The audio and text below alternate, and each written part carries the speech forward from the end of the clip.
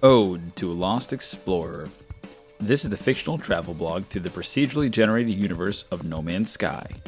All content within this audiobook is copyright 2016-2018 Andreas Constantine. All related No Man's Sky logos and intellectual property included in this novelization are owned by Hello Games. Music by 65 Days of Static. Welcome, interlopers, to the fictitious podcast novelization through the procedurally generated universe of No Man's Sky. Chapter 6. The Thing.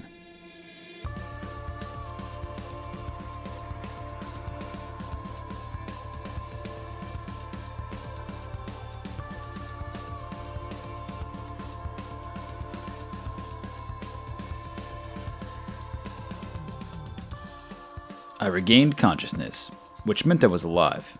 Just to reassure myself, I checked my HUD, my heads-up display. Yes, life readings. My life readings were registering someone alive in my exosuit, so it must have been me. The minerals I was carrying were no longer with me. Strange. How long have I been out? Calendar readings showed 2 days? I was starving and I was thirsty. I grabbed something to eat from the galley. Had I left it in such a mess? I don't think I was alone. Someone had been looking through my belongings. I checked everything, but nothing was missing. The reading terminal had been left on, but I remember closing it. I noticed the page titled Planetary Resources Analysis, and below information concerning the resources collected on the planet. Data and location also displayed. Someone was interested in what I had discovered, and they had gone through my data. A trader, perhaps? Maybe a pirate? Or even a smuggler. So whoever they were in the right place, at the right time. At least in my case, since they saved me. Maybe they were just curious and I was jumping to conclusions. But where? Where were they now? My knee was better. A bit numb, but the swelling was gone. I slowly moved out of the habitation quarters and made my way to the ship's cabin. Outside, a silent, doleful mist hung heavy over the landscape of dark shadows. It was empty at night, without stars. The ship's canopy was tinted with readings from the display panels. In the low light, a single LED on the ceiling was flickering on and off. I froze. There was a pale reflection on the canopy of a small, pudgy figure seated in the pilot's seat. Somebody or something was in my seat, fast asleep and snoring. I nudged the thing. I didn't know what to call it yet. Hey, you there. Hello? Initially, there was no response. If it wasn't for the snoring, I'd consider the thing had passed away. Suddenly, it opened its eyes shaped like round black opals.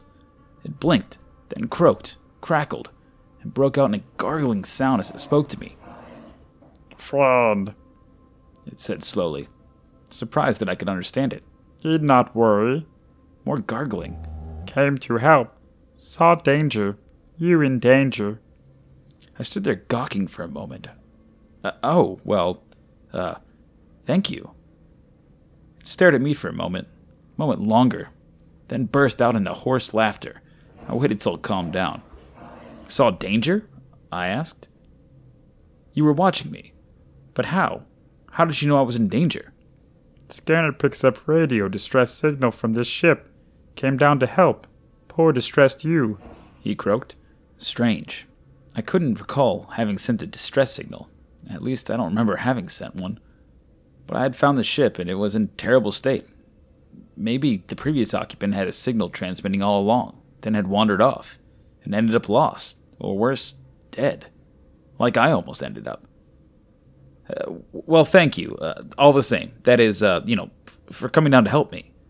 Help, friend, yes. He paused. Its black eyes peered into mine.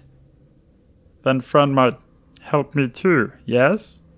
Its huge, striped, toad-like head seemed to stretch out sideways as its mouth expanded into a huge smile. I held back from laughing at the comical oddity, wondering what it might want from me. Nervously, I replied, sure. Squawking laughter filled the cabin as it stretched up its short, clunky arms and started to clap jubilantly. I knew I had no choice. After all, it had saved my life. But I still wondered. I wondered what I'd just committed to with this bizarre creature thing.